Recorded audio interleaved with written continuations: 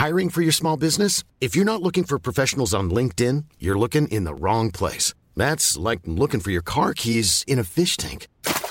LinkedIn helps you hire professionals you can't find anywhere else, even those who aren't actively searching for a new job but might be open to the perfect role. In a given month, over 70% of LinkedIn users don't even visit other leading job sites. So start looking in the right place. With LinkedIn, you can hire professionals like a professional. Post your free job on linkedin.com/people today. Planning for your next trip? Elevate your travel style with Quince. Quince has all the jet-setting essentials you'll want for your next getaway, like European linen, premium luggage options, buttery soft Italian leather bags, and so much more. And is all priced at 50 to 80% less than similar brands. Plus, Quince only works with factories that use safe and ethical manufacturing practices. Pack your bags with high-quality essentials you'll be wearing for vacations to come with Quince. Go to quince.com/pack for free shipping and 365-day returns. Okay, I have two new obsessions that I need to share with you.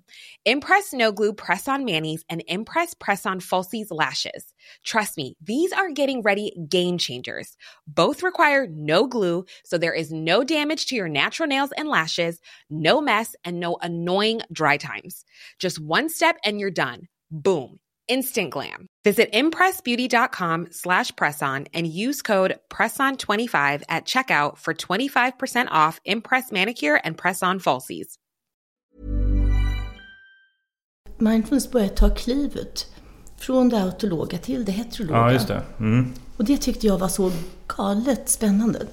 När det började komma studier som faktiskt visade att den här inre upplevelsen som folk hade rapporterat i tusentals år faktiskt motsvarades av förändringar i hjärnan på ungefär de ställen där man skulle förvänta sig att de här förändringarna skulle uppstå.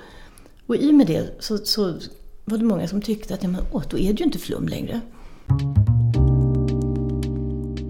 Det här programmet handlar om en noga utvald bok och ett samtal med dess författare. Välkommen till Lära från lärda. Den här veckan så har jag en bok i min hand som heter Mindfulness i hjärnan.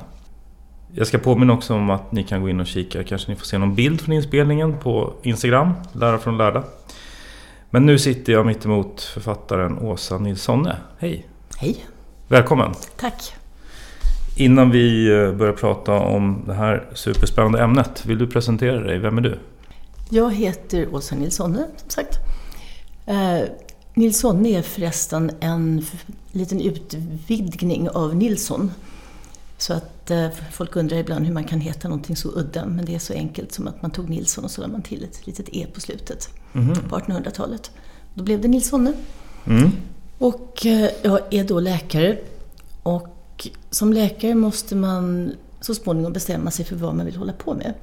Om man vill hålla på med benbrott eller andningssvårigheter. Eller folk som ser mystiska saker som ingen annan ser. Och jag tyckte det här med mystiska saker som ingen annan ser verkade så otroligt mycket mer intressant.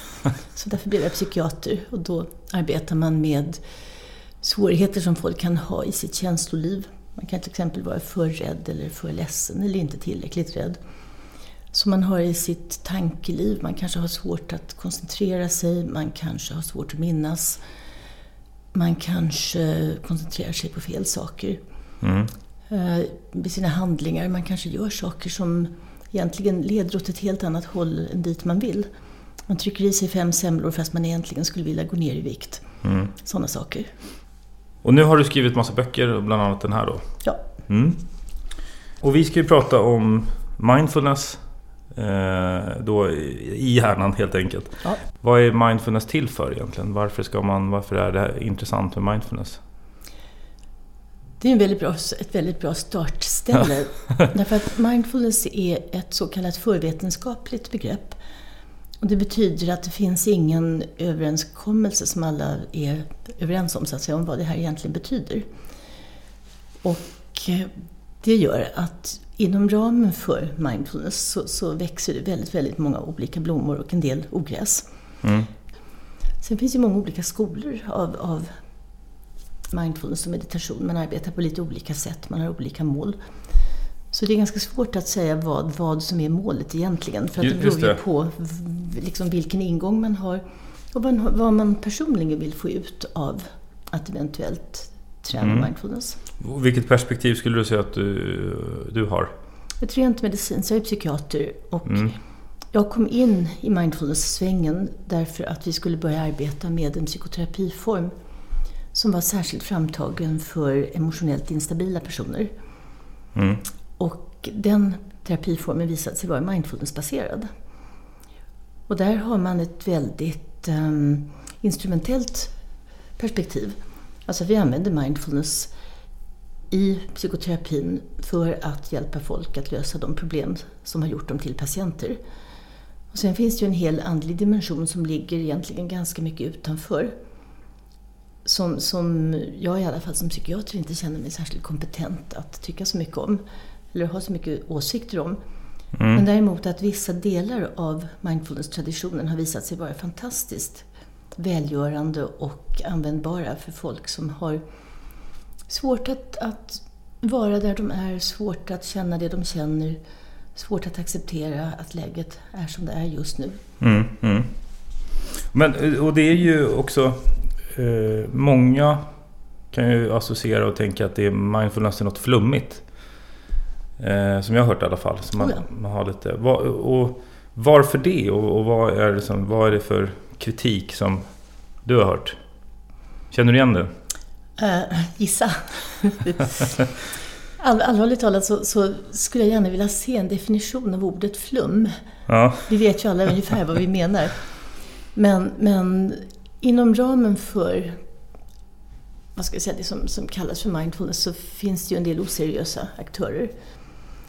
Och för mig är väl flum någonting som inte har någon substans. Någonting som inte är verkningsfullt. Någonting som bara är en massa ord eller en massa idéer. Men som egentligen när det kommer till kritan inte har någon effekt. Men i samma ögonblick som någonting är verksamt så skulle jag väl sluta tycka att det var flum. Men om du tar penicillin därför att du har en infektion och så blir du frisk så säger man okej, det här var inte flum. Nu blev jag faktiskt frisk. Medan jag gned en lök mot örat 4 gånger om dagen så blev jag inte frisk, alltså var det flum. Typ. Och det är väl de kriterierna som jag har haft när det gäller mitt arbete med mindfulness. Att försöka se till att arbeta på ett sådant sätt så att man gör det som är verksamt och låter bli det som är overksamt. I din bok så när du pratar om mindfulness i hjärnan då så blir det ju lite mer, vad ska man säga, medicinskt kanske. Inte flummigt helt enkelt. Men det är precis det som är så otroligt spännande och roligt med det som har hänt de senaste, säg 15 åren. När vi har börjat kunna se hjärnan i arbete med nya hjärnavbildningstekniker. För att om man tänker väldigt... nu får jag hålla en miniföreläsning, det måste man väl få i din podd. Ja, det är meningen. Ja, men precis. Nu ska jag hålla en miniföreläsning om hur vi kan veta någonting om andra människor. Ja. Och då finns det i princip 2 vägar till det. Och den ena vägen är ju att tänka att man själv är representativ för alla människor. Och sen så utforskar man sitt eget inre. Och så kommer man fram till att det är så här det är att vara kär eller svartsjuka är inte bra. Eller vad man nu kan komma fram till när man sitter och på något sätt lyssnar på sig själv. Och det är ju en väldigt vanlig väg inom vår kultur. Det är så poeter arbetar i allmänhet. De lyssnar ju på sig själva och sen försöker de gestalta någonting som de tänker ska resonera hos någon annan. Och deras hypotes är då att min kärlek liknar din kärlek och min besvikelse liknar din besvikelse. Eller hur? Och det kallar man ibland för autologi. Alltså auto som i sig själv. Där har man ju psykoanalysen och där har man också mindfulness-traditionen. Därför att all den kunskap som finns inom mindfulness-traditionen den har ju kommit genom introspektion. Munkarna har suttit där och mediterat och försökt att förstå sitt eget psyke och sen har det här vuxit fram. Och sen har man då den heterologa traditionen som är när man hämtar kunskap utifrån. Och det är så den normala, vanliga psykologin, eller den experimentella psykologin och den vetenskapliga psykologin arbetar. Om man då vill veta någonting om svartsjuka till exempel, ja då raggar man upp 300 personer och sen intervjuar man dem. Jaha, liksom när blir du svartsjuk och hur upplever du din svartsjuka och vilka situationer, bla bla bla bla bla. Man studerar. En massa. Ja. Därför att man tänker att man kan inte bara studera en person, utan man behöver ju tillräckligt många för att man ska kunna säga att så här ser det ut med någon slags statistisk säkerhet. Och då kanske man kommer fram till att 80% av de här personerna blir svartsjuka i situation X och 40% i situation Y och så vidare. Och det är ju det klassiska vetenskapliga sättet att närma sig vårt inre. Att vi försöker hitta listiga experiment för att förstå liksom vad som händer i huvudet på någon annan, och sen så gör man det på många personer och sen så sammanställer man det. Och så kommer det ut små fina kurvor och små fina staplar och små fina histogram. Och det som är så extremt roligt nu när det gäller mindfulness, det är att mindfulness börjar ta klivet från det autologa till det heterologa. Ja, just det. Och det tyckte jag var så galet spännande.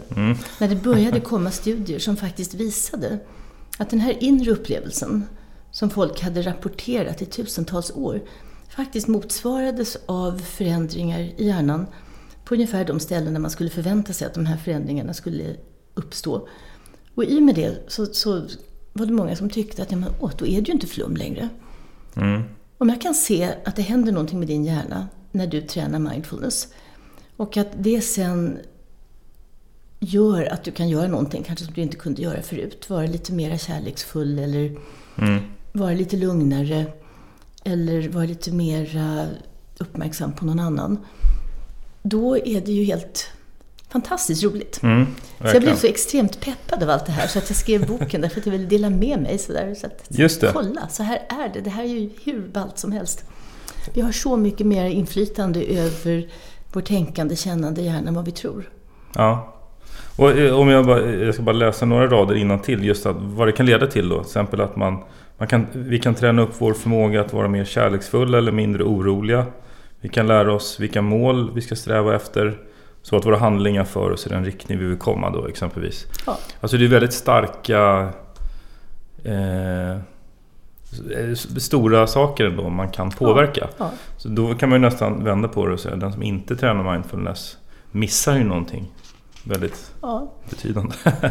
Alltså, får jag säga redan nu att en sån här grej som man skulle vilja ha broderad i korsstygn och hängande ovanför dörren. Det är en sån här, inte för att jag är så här jättesugen på amerikanska citat, men så här går den. If it ain't broke, don't fix it. If it ain't broke, don't fix it. Alltså är det så att man inte har några problem så behöver man inte börja mecka med någonting. Utan som jag ser det så är det ju när man faktiskt börjar uppleva att man vill förändra någonting eller till någonting man är missnöjd med. Så jag tror inte, alltså om jag fick obegränsade pengar så skulle jag aldrig investera det i att skicka varenda människa i hela Sverige på en mindfulnesskurs. Jag tror det skulle vara ett fantastiskt slöseri med pengar, och jag tror att det skulle göra folk, en del av dem, mer stressade och mindre nöjda än vad de var när de började. Bara så att jag liksom har sagt att jag uppfattar inte det här som ett universalmedel. Nej. Men snarare som ett redskap. Men sen behöver man ju inte ha problem, för att man kan väl fortfarande kanske vill förbättra vissa saker. Eller? Exempel. Alltså, gå från liksom bra till bättre. Ja, men det finns en gräns. Alltså, det där är faktiskt, där sätter du fingret på en av de stora frågorna inom psykiatrin. När ska man anse att bra är tillräckligt bra? Alltså när ska man sluta sträva efter bättre hela tiden? När ska man vara nöjd? Om jag sover bra 6 nätter av 7, ska jag vara nöjd med det? Eller ska jag ge mig 17 på att jag ska sova varenda natt jättebra? Om jag sover 5 nätter av 7 bra, ska jag vara nöjd med det? Eller ska jag lägga en massa energi på att försöka sova bättre? Ja, jag vet inte. Nej, jag vet inte heller, men jag tror att vi behöver tala om det därför att det är så lätt att tänka att det skulle vara så bra om allting blir bättre. Och så lägger man, tror jag, energi i onödan på att sträva. Skapa en marginell förbättring där man hade kunnat göra någonting mer intressant med den tiden. Ja, okej. Ja, det är okej, jag förstår. Men det är intressant. Ja, och det är en mindfulness-fråga också. Att liksom inte bara låta sig dras iväg hela tiden. Ungefär som på en rea. Köp. Det är billigt. Men vänta ett tag, behöver jag den där grejen? Det spelar ingen roll, den är billig. Köp. Det kan bli bättre. Ja, men vänta ett tag, behöver jag ha det bättre? Och det är ju en mindfulness-fråga egentligen. Att kunna stanna upp ett ögonblick och tänka efter. Men kanske är en jättebra deal att gå in och köpa den där grejen på rea. Eller också är det helt bortkastade pengar. Man kan behöva tänka en liten sväng. Ja, jag förstår. Om vi kanske börjar prata lite om det här med alltså vår uppmärksamhet och hur det fungerar och hur det påverkar oss. Ja. Kanske det som är liksom automatiserat och sådär. Ja. Vill du börja förklara lite det om man inte alls är insatt? En av uppgifterna som hjärnan har, det är ju att bestämma vad för någonting man ska uppmärksamma. Och där uppmärksammar vi ju olika saker. Jag vet inte om du har varit med om att gå en promenad med någon och sen efteråt så säger den här personen att det var så underbara färger. Och du har kanske inte lagt märke till en enda färg, men du har sett någonting annat som den här andra personen inte har sett. Du tyckte det var fantastiskt att se kanske några människor som gjorde någonting eller ja. Och då har ni uppmärksammat olika detaljer och kommit ihåg olika saker och har egentligen gått 2 olika promenader. Och ofta så gör man inte det medvetet utan man låter hjärnan styra uppmärksamheten ungefär dit den vill. Och det kan leda oss väldigt fel. Till exempel om vi är oroliga så kan vi fastna i att uppmärksamma vår oro. Och vad som händer då är nästan alltid att vi blir ännu mer oroliga. Och så börjar vi lägga märke till att hjärtat slår. Och så när vi lägger märke till det så ökar oron. Och om man i det läget kan flytta sin uppmärksamhet.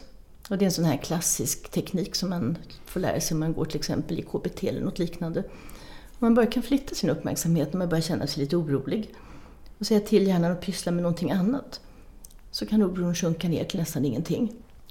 Och det ska man naturligtvis inte göra om man är på väg att bli överkörd av en buss. Eller om man plötsligt känner en konstig smärta i bröstet som strålar ut i vänsterarmen. Då ska man kanske inte tänka, usch det här var obehagligt, jag ska fokusera på något annat. Så att det gäller ju att förstå också när man ska styra bort från sånt som man kanske inte vill uppleva. Och när man istället ska säga att jaha, det här var inte så kul men jag behöver nog ta itu med det här och ringa 112. Och exempelvis om jag skulle känna oro, stress över någonting nu, något annat som kommer ske, så kanske jag tappar lite grann då det vi pratar om här och börjar tänka på det och jag blir stressad över någonting som tar min uppmärksamhet till exempel.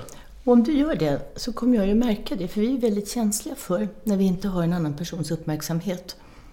Och när jag märker att du har tappat uppmärksamheten och intresset för vad vi gör, då kommer jag att tappa uppmärksamheten också. Och intresset. Och då kommer den här podden att bli sämre än vad den hade blivit annars, eller hur? Ja. Så därför är det ju en väldigt bra färdighet att kunna hålla sin uppmärksamhet. Och om man har svårt med det så kan det vara fantastiskt användbart att träna upp det, för det är uppträningsbart. Alltså att man kan lära sig. Som jag har gjort till exempel då. Ja, har du gjort det? Ja, absolut. Ja. Bara i och med att jag i och med inspelningarna till exempel då, gör det meditation och så. Hade du svårare i början när du gjorde poddar att hålla uppmärksamheten igång hela tiden? Vad kul. Och nu har du inga svårigheter alls, ser det ut som än så länge i alla fall. Nej, det har blivit mycket bättre i alla fall. Det är ett jättebra exempel. Ja, absolut. Verkligen. Och jag har ju använt med de här teknikerna också som du beskriver. Så att jag är ett levande exempel på det. Men och i vilka andra situationer kan just det här med uppmärksamhet eller vad liksom leda till problem eller till... Ja, i nästan vilken situation som helst. Därför att om man inte uppmärksammar det som är viktigast i en situation relativt vad man vill ska hända i den här situationen, så riskerar man ju att inte kunna hantera situationen på ett optimalt sätt. Och då kommer det bli ett föreläsning här igen, är det okej? Det är det som är meningen. Ja. Man brukar tänka sig att det finns 2 huvudsorters uppmärksamhet. Där den ena är en väldigt fokuserad uppmärksamhet. Att man säger till sin hjärna att nu ska vi lägga märke till det här. Nu är vi ute och plockar svamp, nu ska vi leta efter kantareller. Eller nu sitter vi och gör en podd. Nu ska vi 2 lyssna på varandra och försöka göra den här podden så rolig och så intressant som möjligt. Och sen har man den öppna uppmärksamheten när man låter det som kommer komma. Och den är ju jättebra att ha när man ska gå över en gata till exempel. Om man står där på trottoarkanten så kanske man ställer frågan till hjärnan, kommer det en buss? Nej, det kommer ingen buss. Man tar in. Ja, man bara låter det som kommer komma. Man frågar sig inte liksom först om det kommer en buss och sen om det kommer en motorcykel och sen om det kommer en bil, för då kommer man ju aldrig över gatan. Utan man bara öppnar uppmärksamheten och säger, kommer det något? Vad som helst, rapportera i så fall. Och så kan man ju göra med sina tankar, sina känslor. Alltså bara låta det som vara. Men man kan också bestämma sig för att nu ska jag fokusera på det här, nu ska jag tänka på det här. Nu ska jag se till att inte oroa mig så att jag kan somna. Och då ska jag undvika de här tankarna och tänka de tankarna istället. Och att förstå skillnaden mellan att ha sin uppmärksamhet helt öppen och att ha den fokuserad. Det är sånt där som man lär sig väldigt många meditationsklasser eller retreat eller så vidare. Man helt enkelt lär sig att växla mellan de två. Och lär sig att förstå i vilka situationer ska jag ha den ena och i vilka situationer ska jag ha den andra. Och det där är ju hjärnan van vid att sköta själv, så att den kan bli ganska överraskad när man plötsligt säger nej men vänta ett tag, nu har jag hamnat i den här sorten, jag vill ha den där istället. Så till exempel i ett gräl. När man grälar med någon då blir man väldigt ofta fokuserad på irriterande egenskaper hos den andra personen. Och det är ofta inte till nytta för en problemlösning. Om man nu inte vill ha ett gräl, man kanske vill ha ett gräl och vill skrika och vill kasta tallrikar omkring sig, men om man inte vill det så kan det vara smart att inte liksom så här fruktansvärt vad den här personen är irriterad och så sitter hans ögonbryn så konstigt och bla bla bla bla bla bla. Utan att vara lite öppen istället och tänka att men vänta ett tag, vad finns det för egenskaper hos den här människan som jag tycker om? Vad finns det hos den här människan som har gjort honom eller henne sårbar just nu så att det har blivit den här explosionen? Vad var det senaste som hon eller han gjorde som jag verkligen tyckte om? Och om man försöker liksom att ta in en mer fullständig bild av personen som man har framför sig så brukar det vara svårt att fortsätta vara lika arg. Och man hjälper den lite på traven sådär. Att försöka liksom ta in mer än bara det som är känslodrivet. För känslan gör ju ofta att man letar efter sånt som stämmer överens med känslan. Och ju argare man är, ju mer negativa saker kommer man i allmänhet på om personen. Men om man då försöker att bredda så blir ju ofta ilskan då, den får inte lika mycket näring. Och det är massor med sådana saker som man håller på och pillar med. Just det. När man använder mindfulness i psykoterapi. Och just det här med uppmärksamhet, visst är väl det någonting som är liksom hela ens vakna tid. Det är helt centralt. Så gör man ju någonting av sin uppmärksamhet hela tiden. Ja. Och om vi då också bara tar in till exempel det här med man gör flera saker samtidigt, multitasking. Jag vet inte om du håller med, men jag brukar säga så här att om man ser det som att man har 100 guldmynt och vill du lägga då alla på en aktivitet, eller om jag till exempel använder min mobil samtidigt som jag pratar med dig, då liksom 50 där, 50 där. Alltså, då blir det ganska tydligt att liksom hur många guldmynt vill du lägga i det du gör just nu. Ja. Och det är ju en jättebra liknelse, därför att ibland så räcker det med 50. Ja, i vissa så, ja precis. I vissa lägen så är det helt okej med 50. Ja. Man sitter och gör något som inte kräver så jättemycket uppmärksamhet och så slötittar man på nyheterna samtidigt. Ja. Det kan vara ett jättebra sätt att använda sina 100 guldmynt. Ja. Kanske inte finns någon jätteanledning att sitta och vara så här superfokuserad på någonting som inte är särskilt intressant och som man kan göra med kanske till och med bara 20 guldmynt. Kan man ägna 80% av sin uppmärksamhet åt någonting annat. Men däremot om jag vill till exempel lära mig någonting eller lyssna på en föreläsning och tänka att jag kan göra 3 saker samtidigt så kanske det inte blir optimal inlärning. Det brukar inte bli det. Till exempel då. Men att man är medveten om det. Så, för man brukar säga att multitasking kan ju bli lite så att det känns som att man är väldigt effektiv i det man gör. Och det kan man ju i allmänhet utvärdera. För det kan vara så att den känslan stämmer. En del personer är faktiskt bra på att multitaska. De kan göra olika saker med ganska hög kvalitet och andra människor är ganska kassa på det. Men då får man ju själv försöka förstå. Är det bättre för mig att först göra A och sen göra B och sen göra C? Eller kan jag göra alla 3 samtidigt och få det att funka? Jo, men om jag säger så här, prata på du, jag ska bara göra en grej samtidigt här. Och jag tycker att jag är bra på att hålla på med min mobil samtidigt som vi pratar.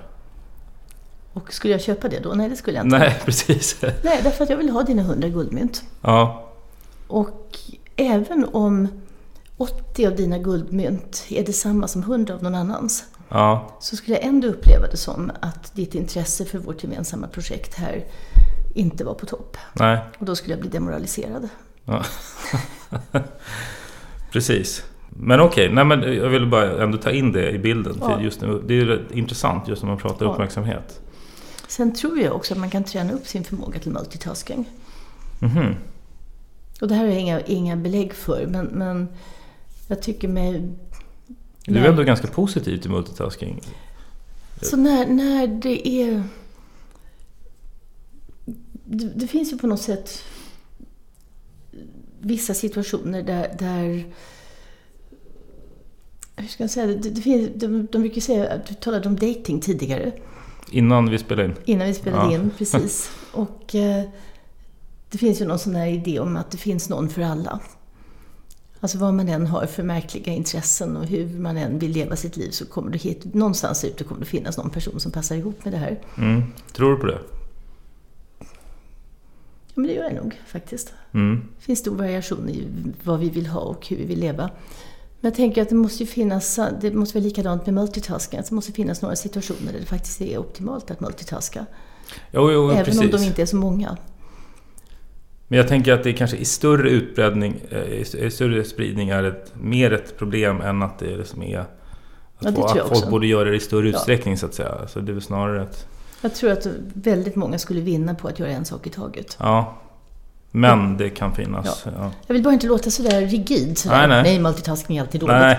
Men allvarligt talat så är ju en av de sakerna som man får lära sig när man börjar träna mindfulness psykoterapeutiskt, det är just att göra en sak i taget.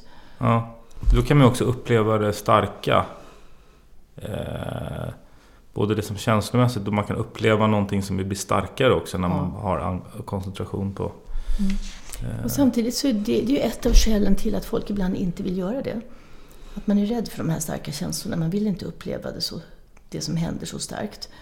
Så då multitaskar man för att skydda sig lite grann. Ja, just det. Och i det läget kan det vara ganska grymt att rycka undan det skyddet. Ja. Och säga till den här personen, nu jäklar ska du ut och uppleva ditt liv. När den här personen faktiskt inte riktigt orkar med det. Så det får man ju ta hänsyn till och arbeta sig fram till. Att kunna göra det som man gör med fullt engagemang. Och kunna ge sig in känslomässigt i det som pågår. Just när man pratar om det här med uppmärksamhet, alltså vad är egentligen slutsatsen? Det är att man genom mindfulness och meditation och alltså tränar sig i att kunna växla mellan sin uppmärksamhet, det som det breda och det fokuserade. Och att kunna styra den. Ja, i större utsträckning då. Ja, att förstå att jag har ett val. Vill du ha ett patientexempel? Eller ett kliniskt exempel? Du råkar ha lite mer kaffe förresten? Ja, absolut. Ska vi ta en paus? Ja, om det är okej. Planning for your next trip? Elevate your travel style with Quince. Quince has all the jet-setting essentials you'll want for your next getaway, like European linen, premium luggage options, buttery soft Italian leather bags, and so much more. And it's all priced at 50 to 80% less than similar brands. Plus, Quince only works with factories that use safe and ethical manufacturing practices. Pack your bags with high-quality essentials you'll be wearing for vacations to come with Quince. Go to quince.com/trip for free shipping and 365-day returns. Wow. Nice. Yeah. What you're hearing are the sounds of people everywhere putting on Bombas socks, underwear, and T-shirts made from absurdly soft materials that feel like plush clouds. Yeah, that plush. And the best part? For every item you purchase, Bombas donates another to someone facing homelessness. Bombas. Big comfort for everyone. Go to bombas.com/ACAST and use code ACAST for 20% off your first purchase. That's bombas.com/ACAST. Code ACAST. There's never been a faster or easier way to start your weight loss journey than with PlushCare. PlushCare accepts most insurance plans and gives you online access to board-certified physicians who can prescribe FDA-approved weight loss medications like Wegovy and Zepbound for those who qualify. Take charge of your health and speak with a board-certified physician about a weight loss plan that's right for you. Get started today at plushcare.com/weightloss. That's plushcare.com/weightloss. plushcare.com/weightloss. Låten står lite va? Ja, precis. Du var på väg att berätta ett favoritexempel där. Ja, som är tjejen som har blivit inlagd då med tvång på en psykiatrisk avdelning. Och som är obeskrivligt arg och ledsen och förbannad över detta. Och sen så kommer hennes pojkvän på besök. Och när han kommer så börjar hon berätta för honom hur hemskt hon har haft det. Hur elaka personalen har varit och hur bedrövligt allting är. Och när hon har hållit på ett litet tag så orkar han bara inte med längre. Det blir som en flodvåg så där som bara slår honom i ansiktet så att han går. Han står inte ut. Och då hade hon sin uppmärksamhet på allting som hade varit innan han kom. Om hon istället hade haft sin uppmärksamhet på honom, så hade hon kunnat säga tack för att du är här. Vad glad jag blir över att se dig. Kan jag få en kram? Vill du ha en kram? Och då hade det mötet mynnat i någonting helt annat. Bara därför att hon hade sin uppmärksamhet i det förflutna och i tråkiga saker, istället för att ha sin uppmärksamhet i nuet på honom och på vad han kunde tänkas känna och på att han faktiskt hade kommit. Typ. Och vad var egentligen min grundfråga med... Jag tror att det handlade om det här med att kunna styra sin uppmärksamhet. Och just det. Jag sa att det var inte bara en fråga om att växla mellan fokuserad och öppen. Nej. Utan även om man har en fokuserad uppmärksamhet, att då välja vad man fokuserar på. Just det. Därför att i varje situation så finns det ju olika val. Och våra hjärnor går gärna på automatik. Och vi är vana vid att fokusera på sånt som vi blir irriterade på, så bara fortsätter vi med det. Och vart vi än kommer så blir vi irriterade på cigarettfimpar och folk som inte har torkat upp luddet på golvet i tvättstugan. Och man letar efter sånt som man helt enkelt blir irriterad av. Och andra människor letar hela tiden efter sånt som de blir glada av. Just det är hur vi skiljer oss när man är på promenad exempelvis. Ja. Och det som är en stor poäng är ju, som också du beskriver, är ju här att man kan bli bättre på att liksom välja vad vill du fokusera på. Ja, precis. Så till exempel då att om man tränar på att fokusera på mer positiva saker, så bidrar det till att man blir mer positiv. Ja. Eller? Tveklöst. Men det får inte slå över i att man aldrig vill ta till sig någonting som är besvärligt eller så, utan det gäller ju att hitta en balans. Det är ganska destruktivt att bara låsa sig vid, om till exempel jag ska bara se det positiva i livet. Därför att det finns ju ändå en massa svåra saker som man kan behöva ta i. Men har du några exempel ändå på hur en sån vad ska man säga, skiftning skulle kunna se ut? Eller har du eller något case? Om man tänker sig när man går till jobbet varje morgon, eller åker till jobbet eller cyklar, eller hur man nu tar sig dit, så kan man ju välja vilken sinnesstämning man vill vara i när man kommer fram. Genom att bestämma sig för att nu ska jag bara fokusera på sånt som jag tycker om. Nu ska jag bara fokusera på sånt som jag inte tycker om. Jag ska fokusera på sånt som gör mig sur. Jag ska fokusera på sånt som gör mig nyfiken. Och då kan man alltså ställa om filtret. Och det intressanta tycker jag, det är att inte bestämma sig en gång för alla för att jag ska alltid bara se sånt som gör mig glad, utan att faktiskt förstå vilken makt man har över den världsbild man tar in. Genom att byta lite grann ibland, att testa, men nu ska jag verkligen försöka att lägga märke till sånt som gör mig så fruktansvärt sur. Och sen nästa gång så kanske man väljer att bli nyfiken och undra vem det där är och undra varför den där butiken ligger där och undra hur de tänkte när de valde den fonten till den skylten, för den är ju ganska dåligt passande kan man tycka. Eller att man väljer att leta efter glada ansikten, man samlar på leenden, förälskade blickar. Poängen på lång sikt då, eller som övergripande då, när man tränar upp, så blir det så att man då tränar upp hjärnan i att agera på ett nytt sätt. Ja. Rent fysiskt då? Rent fysiskt, att man tränar hjärnan i att vara nöjd och glad oftare. Det visar sig att de delar av hjärnan som är aktiva när vi är nöjda och tillfreds, de ökar i volym hos folk som har tränat mindfulness på alltså inte på vilket sätt som helst, för det finns mycket, som sagt, ganska meningslös mindfulness-träning så kallad. Men om man gör det med korrekt ledning och på ett kompetent genomfört sätt, så kan man alltså utveckla sin förmåga att finna tillfredsställelse i livet. Därmed inte sagt att man alltid kommer att vara glad, men att man kommer att ha en basnivå av mera glädje och tillfredsställelse. Och att det är någonting som man faktiskt kan skapa själv. Det är lite häftigt. Ja, verkligen. Men behöver man också då hushålla med uppmärksamheten på något sätt, eller kan man liksom alltid gå omkring och vara alltså, koncentrerad? Det är ingen mening med att vara jättekoncentrerad hela tiden. Det har ju visat sig till och med att det inte är så bra. Nej. Hjärnan måste ju få vila någon gång ibland också. Och det är också ett trick. Att den här behöver jag vara superkoncentrerad och den här behöver jag inte vara det. Ibland måste hjärnan få göra lite grann som den vill. Man har ju kommit fram till att när vi tror att vi inte gör någonting så är hjärnan också väldigt aktiv. Den skapar framtidsscenarier och den gör en massa saker som antagligen är väldigt bra för oss. Lite så här upp- och lektid. Ja, men och finns inte någon, man brukar prata om hur länge man orkar koncentrera sig. Precis. Om du ska sitta på föreläsningar eller pluggar eller vad som helst. Men det är sånt man kan träna upp också. Man kan träna upp det, och i allmänhet är det mycket lättare att koncentrera sig på någonting som man tycker är intressant. Det är väldigt svårt att koncentrera sig på någonting som man tycker är ointressant. Det är som om hjärnan säger, nej, håll inte på med det där. Det här är ju faktiskt ingenting som berör dig. Det är ingen mening med det här. Gör det inte. Medan om man är riktigt intresserad av någonting så kan man ju hålla fokus ofta mycket länge. Jag tänkte att vi skulle prata om det här med alltså tankar och känslor och mindfulness. Hur det hänger ihop. Ja, för det första då så är det som inom den kognitiva psykologin eller den kognitiva psykoterapin att man uppmuntras att hålla isär tankar och känslor.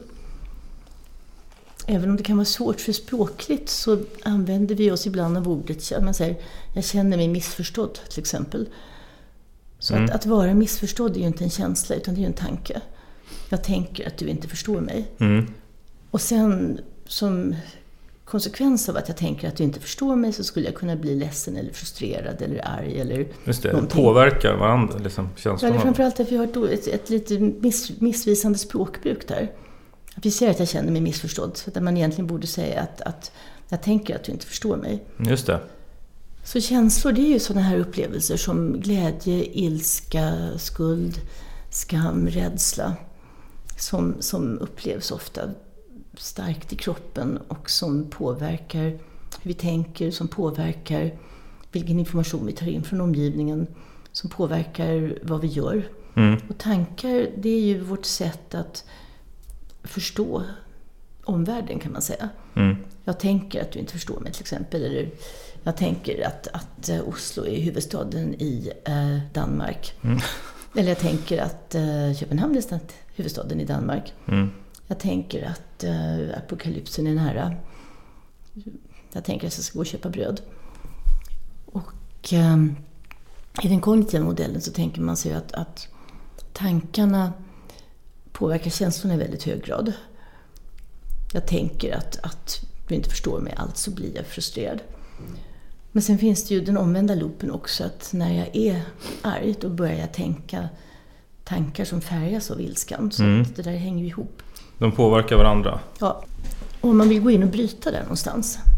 Så om man arbetar klassiskt kognitivt så går man in och bryter tanken. Man ifrågasätter tanken, man försöker formulera om tanken, man försöker hitta alternativa tankar. Men man kan också gå in och bryta på känslonivå.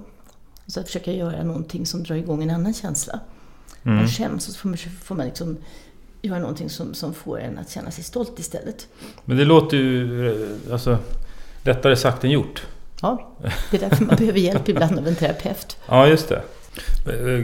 Har du lite mer vardagligt exempel på hur mindfulness kan vara till hjälp av liksom att bryta någonting som man... Alltså det är en förutsättning så som jag tänker, därför att mindfulness handlar ju också om att kunna uppmärksamma vad som händer inombords. Just det. Och för att överhuvudtaget kunna dela upp det i det här tänker jag, det här känner jag, det här får jag lust att göra, så behövs det ett fokus inåt mot de processer som pågår i huvudet på dig. Och att vända den uppmärksamheten inåt och observera, det är för mig en typisk mindfulness-funktion. Just det, så att med den tekniken så kan man lära sig att uppmärksamma, det här gör mig stressad. Precis. Till exempel, man uppmärksammar det och identifierar. Det här gör mig stressad eller det här gör mig väldigt glad. Ja. Så att man identifierar det. Ofta när folk kommer så säger de ju att... För då frågar man så här, men vad är det som händer som gör dig stressad eller glad eller nu? Och så säger de, nej det är ingenting, det bara händer. Och då har de ganska dålig förståelse för vad som händer precis innan. Utan de upplever det som att plötsligt så här känslan bara där. Och då så säger terapeuten oftast att oftast går det inte till på det sättet, utan ofta, fast man inte har lagt märke till det, så har man tänkt någonting, eller det är liksom någonting som triggar det här. Och det fantastiska är ju att när man börjar titta så hittar man ju nästan alltid vad det är. Man får liksom göra ett litet detektivarbete där. Och då får man lära sig att uppmärksamma sina tankar, skilja dem från känslorna, bli medveten om. Alltså en av mina favoritdefinitioner av mindfulness, som vi ska göra en liten utvikning, det är att helt enkelt lära sig bättre hur psyket fungerar. Det tycker jag är för mig är det en väldigt tillfredsställande definition på vad mindfulness är för någonting. Då kan man märka kanske, men det är ju för att när jag tänker de här tankarna det, så leder ju det till att jag liksom väcker någon stress eller vad det kan vara. Exempelvis. Ja.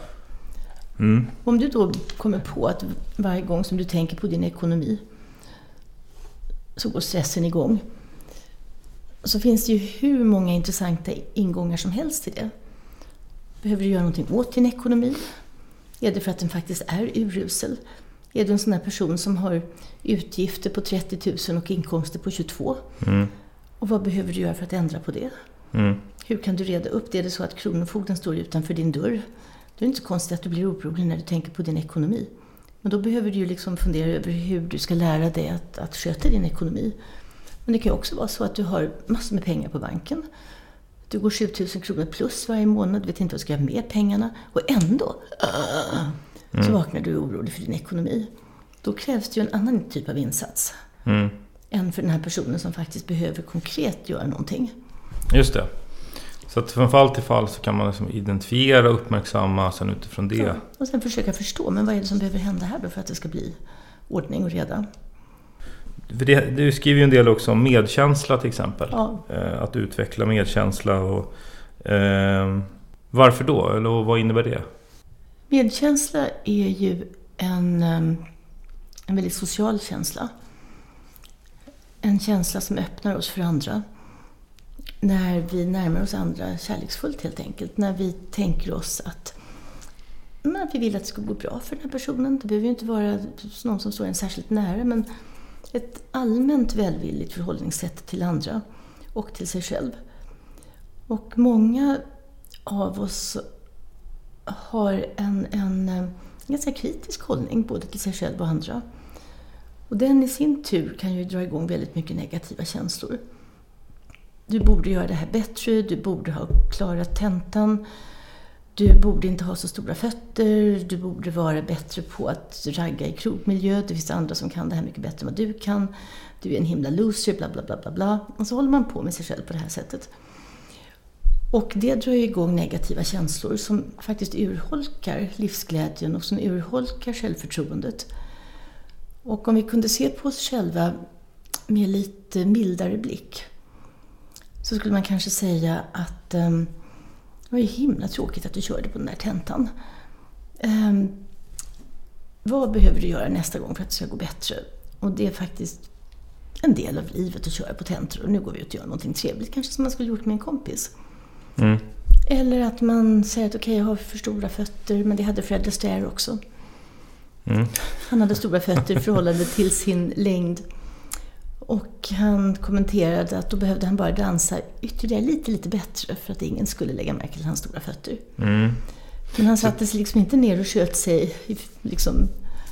Nej, så att det är mera koppling just medkänsla just kopplat till det vi pratade om innan var just att man kanske går omkring och gör tankar där man dömer sig själv som leder till negativa känslor då. Och som urholkar ens förmåga att ha roligt i livet och som urholkar ens förtroende, ens självförtroende när man ska gå ut och möta andra och ändå på något sätt ha lite nytta av att vara en del av en så extremt social art som människan är. Och det visar sig då förstås som med allting annat att det här kan man träna upp. Man tränar om så att man liksom... Man tränar sig i att visa medkänsla. Och det gör man på samma sätt som man tränar sin biceps. Alltså att jag sätter mig ner och säger, nu ska jag träna i 3 minuter här. Och sen då om jag skulle göra det här relativt dig. Kan vi ta det som ett experiment? Då skulle jag kunna tänka så här att jag hoppas verkligen att din podd blir jätte succébetonad. Jag hoppas att du kommer att få ut väldigt mycket glädje av det här arbetet. Jag hoppas att folk kommer att vara snälla mot dig de närmaste veckorna. Sådana saker. Och det gör någonting med en själv också. Alltså att även om man fokuserar på någon annan så upplever många människor att de känner sig lite nöjdare och lite gladare efter det att de har gjort en sån här liten compassion-meditation. Och sen när man har blivit lite duktigare så kan man göra det på sig själv. Vilket är för många väldigt välgörande. Jag önskar mig själv en god dag. Jag hoppas att jag kommer att ha det bra idag. Jag hoppas att folk kommer att vara snälla mot mig idag. Jag hoppas att jag kommer, jag vet. Whatever. Och det kan då göra att man... det blir en loop. Alltså att om man är mer kärleksfull mot sig själv så blir det lättare att vara mer kärleksfull mot andra och så vidare. Så att det kan också vara ett sätt att öka mängden positiva mänskliga interaktioner, om man vill uttrycka sig så. Just det. Och det som är så fantastiskt nu är att man faktiskt kan se att det händer något. För att i 2500 år så har ju folk sagt att men man känner att det händer något. Och då har de som inte tycker att det här verkar så fiffigt sagt men det är bara som du tror. Men det har nu har man kunnat bevisa att... Ja, nu kan man faktiskt se. Vad har man sett då? De har sett att folk som tränar compassion meditation, precis som egentligen vilken annan typ av träning som helst, får mätbara förändringar av hur hjärnan arbetar. Och vad det sen exakt betyder, det vet vi fortfarande inte. Men att det händer någonting med hjärnan och att de som har hållit på länge använder hjärnan på ett annat och som det verkar mer effektivt sätt än de som är nybörjare, det vet vi. Men det är fortfarande ett stort steg mellan att se en sån där liten röd blipp på en bild av en hjärna till att förstå den subjektiva upplevelsen. Ja. Men här har vi det här med autologierna och heterologierna igen. Precis. Men det är ändå viktigt att veta om det. Du beskriver en del också hur det här med att man det påverkar också liksom ens mål att fatta beslut och sådär. Hur kan det påverkas av det här? Varför är det? Ja, det är uppmärksamheten igen. Alltså vilket mål uppmärksammar jag? Och om man tänker väldigt enkelt så har man ju de kortsiktiga målen och de långsiktiga målen. Men ska jag äta 4 semlor nu för det skulle vara gott? Eller ska jag komma ihåg att jag försöker gå ner i vikt? Vilket är det långsiktiga målet. Och att hjälpa sig själv att veta men vilken typ av mål är det som styr mitt beteende just nu? Och är det här målet som är det smartaste just nu att gå på? Och då kanske jag kommer på att det vore väldigt gott att trycka i sig 4 semlor och jag skulle känna mig väldigt ångestdämpad efteråt. Men på sikt så kommer det få mig att känna mig sämre. Alltså skulle jag kanske försöka dämpa min ångest på något annat sätt. Jag kanske ska gå på bio, jag ska kanske lägga mig i ett bad. Jag ska kanske försöka förföra grannen, vad vet jag. Men göra någonting som gynnar mitt arbete mot det långsiktiga målet. Än det kortsiktiga som är att bara få uppleva den härliga känslan att ha klämt i sig 4 semlor. Eller 2, eller 1. För att varje gång man gör något överhuvudtaget så syftar det ju till att någonting ska hända. Annars skulle man inte gjort något. Och för det mesta så är målet känslomässigt. Alltså det var några exempel på... Alltså vad vi än gör, vi går ut en kväll och dansar för att vi vill ha kul. Vi sätter oss och läser en bok för att man vill lära sig någonting kanske. Man klappar på hunden därför att man tycker om känslan av att klappa på en hund. Man äter en hamburgare för att man tycker det är gott att äta hamburgare och så blir man glad av det. Så att utfallet av våra handlingar kan man nästan alltid analysera utifrån hur kommer det här få mig att känna. Och om vi då låter oss styras väldigt mycket av kortsiktiga mål så kommer vi att välja andra handlingar än om vi tänker långsiktigt. Om man tänker man går en utbildning till exempel så har man ju ett långsiktigt mål som är att klara utbildningen. Och det innebär att då och då måste man kanske sitta hemma och plugga istället för att gå på bio. Och kan man göra det så har man prioriterat det långsiktiga målet framför det kortsiktiga som är att bara gå ut och ha kul en kväll.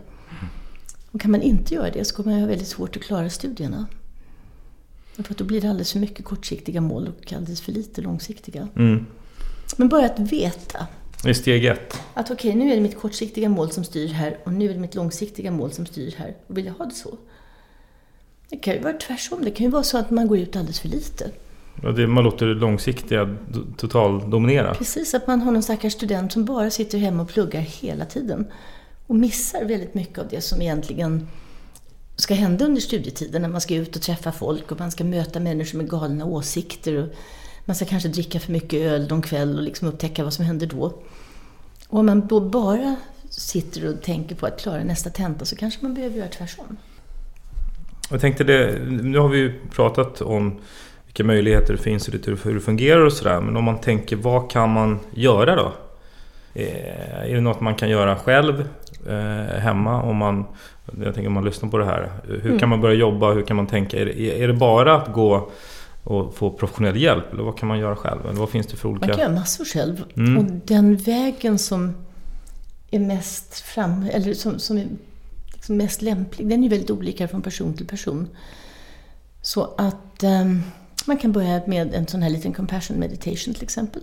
Om man känner för det. Vad är det för något då? Det var det här när man önskar någon välgång och när man väljer någon och bara ägnar 2 minuter varje morgon åt att önska den personen allt gott. Och försöka att hitta den här kärleksfulla känslan inom sig själv. Att jag vill verkligen att det ska gå bra för dig. Jag vill verkligen att du ska ha en bra dag. Jag vill verkligen att du ska bli nöjd. Det kan man göra, för då börjar man ta kontrollen över sin uppmärksamhet. Och man börjar liksom bygga om på ett medvetet sätt.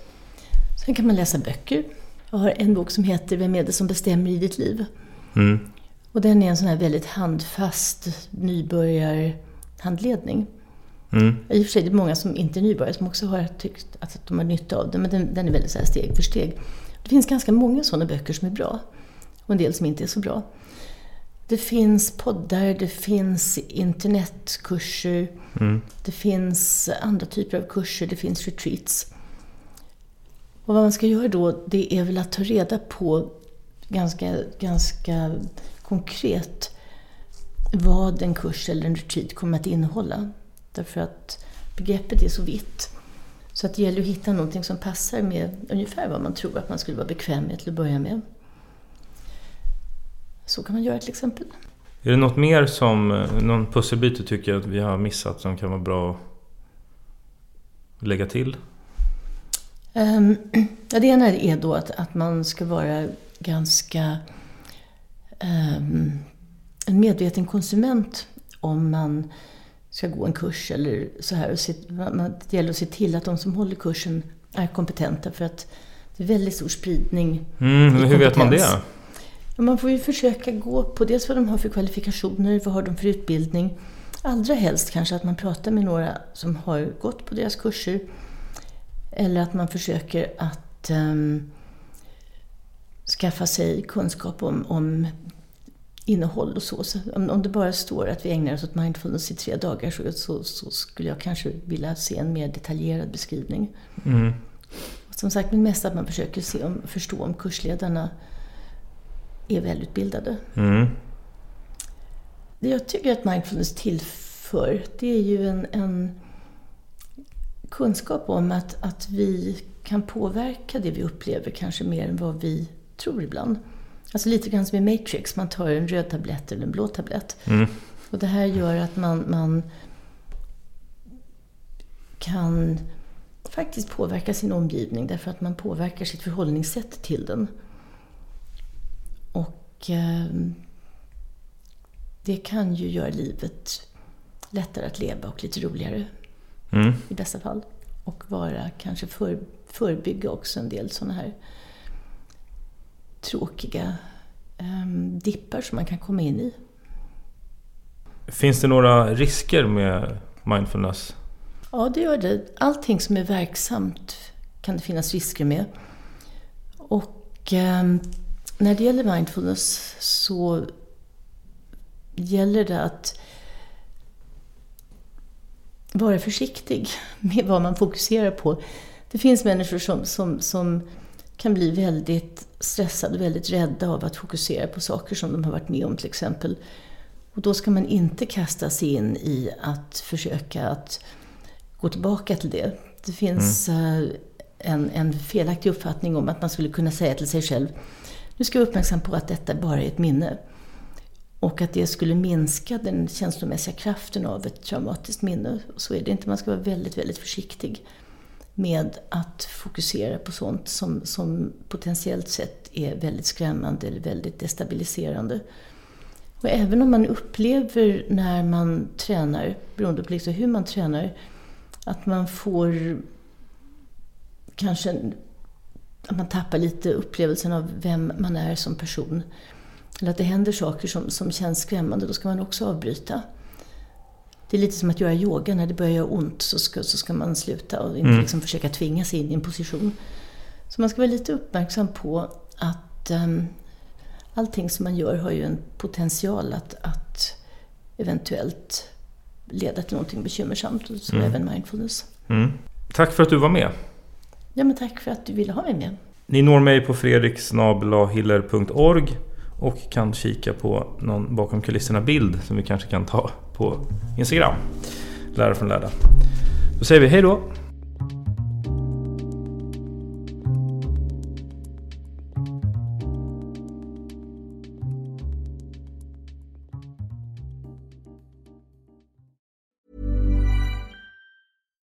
Hi, I'm Daniel, founder of Pretty Litter. Cats and cat owners deserve better than any old-fashioned litter. That's why I teamed up with scientists and veterinarians to create Pretty Litter. Its innovative crystal formula has superior odor control and weighs up to 80% less than clay litter. Pretty Litter even monitors health by changing colors to help detect early signs of potential illness. It's the world's smartest kitty litter. Go to prettylitter.com and use code ACAST for 20% off your first order and a free cat toy. Terms and conditions apply. See site for details. Planning for your next trip? Elevate your travel style with Quince. Quince has all the jet-setting essentials you'll want for your next getaway, like European linen, premium luggage options, buttery soft Italian leather bags, and so much more. And is all priced at 50 to 80% less than similar brands. Plus, Quince only works with factories that use safe and ethical manufacturing practices. Pack your bags with high-quality essentials you'll be wearing for vacations to come with Quince. Go to quince.com/pack for free shipping and 365-day returns. Imagine the softest sheets you've ever felt. Now imagine them getting even softer over time. That's what you'll feel with Boll & Branch's organic cotton sheets. In a recent customer survey, 96% replied that Boll & Branch sheets get softer with every wash. Start getting your best night's sleep in these sheets that get softer and softer for years to come. Try their sheets with a 30-night guarantee. Plus, get 15% off your first order at bollandbranch.com. Code BUTTERY. Exclusions apply. See site for details.